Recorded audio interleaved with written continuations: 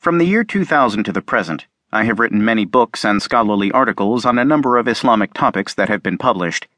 Since the terrorist attacks on the World Trade Center in New York and the Pentagon in Washington, D.C. on September 11, 2001, I have also written and presented many essays at public fora aimed at rectifying some of the misperceptions and misrepresentations of Islam and Muslims that resulted from the attacks. These essays are presented in this collection. I would like to make it very clear from the outset that my purpose for putting together these essays is not to defend Islam, a deen, meaning in Arabic a complete way of life, which is more than just a religion.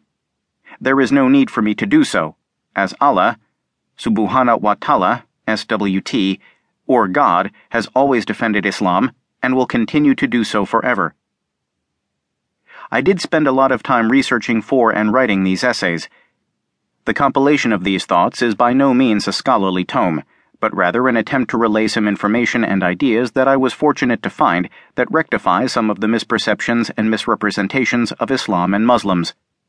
To some readers, what appears in this collection may seem very basic, and to others, it may seem offensive and unfounded.